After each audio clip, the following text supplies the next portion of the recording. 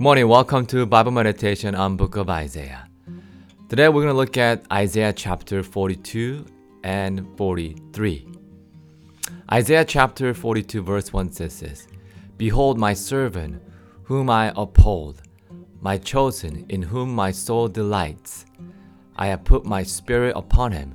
He will bring forth justice to the nations." So who is this person? Of course, we know that is Jesus Christ. Now, why is Jesus Christ in this picture? Well, because they need to remember that one day there will be justice as they cry out for justice to the Lord. And therefore, it's the eternal perspective.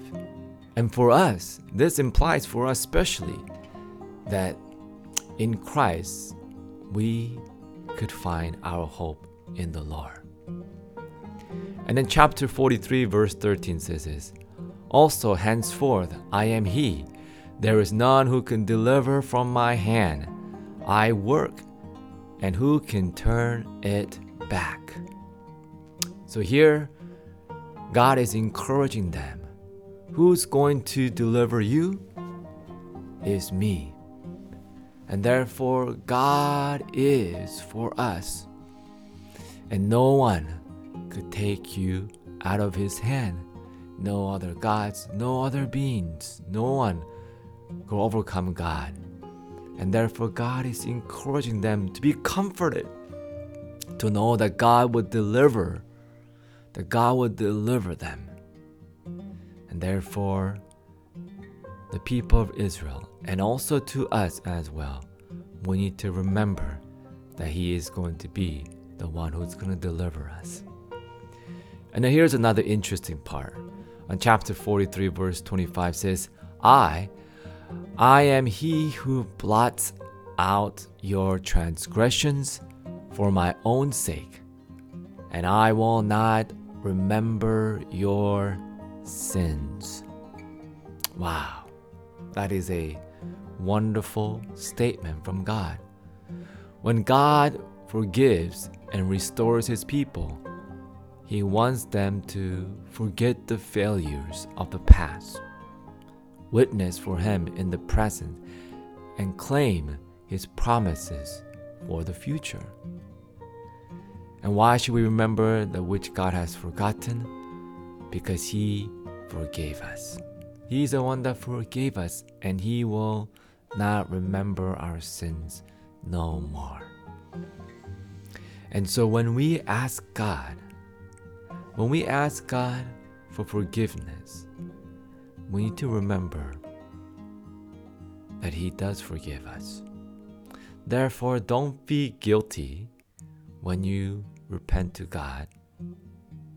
When you repented for your sin, remember that it is forgiven, because God has promised to us. Therefore, don't let Satan lie to you that sin again, because he is the one who forgives. That reminds me of the story. There was a man who was paralytic, and he wanted to see Jesus so that he will be healed. And so his friend took him where Jesus was at. Now there were so many people around in the house, not even a single person was able to go in, because Jesus was surrounded by people. And his friend decided, how are we going to get in? And they made a decision to go top of the roof and go through the roof. And so they took this boldness steps, and they lifted their friends to the roof and opened the roof and brought him to Jesus. And when Jesus saw that, they had such a faith in God. And right there in that moment, Jesus says something that is very interesting, and also very, for the Jews, is blasphemy. Jesus says, "Son, your sin is forgiven." It's quite interesting here. He thought he was going to get healed physically, but he never thought that Jesus will forgive him. Why did he forgive him before he gets to be healed?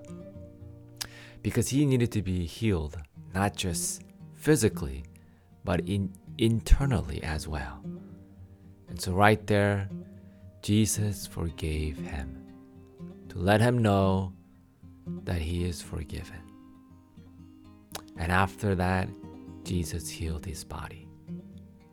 And so for us, we may not be handicapped like this young man, but God is calling us that you are forgiven. And so don't let your sin be a crutch. Remember that when God says, I forgive you, you are forgiven. Not because you're so great, not because of what you said, in fact, but because of His mercy and His grace upon us. And so let us remember that the Word of God is true, and let us continue to walk towards the future as we face the journey ahead of us. Well, thank you for your time, and I'll be praying for you, and I'll see you tomorrow.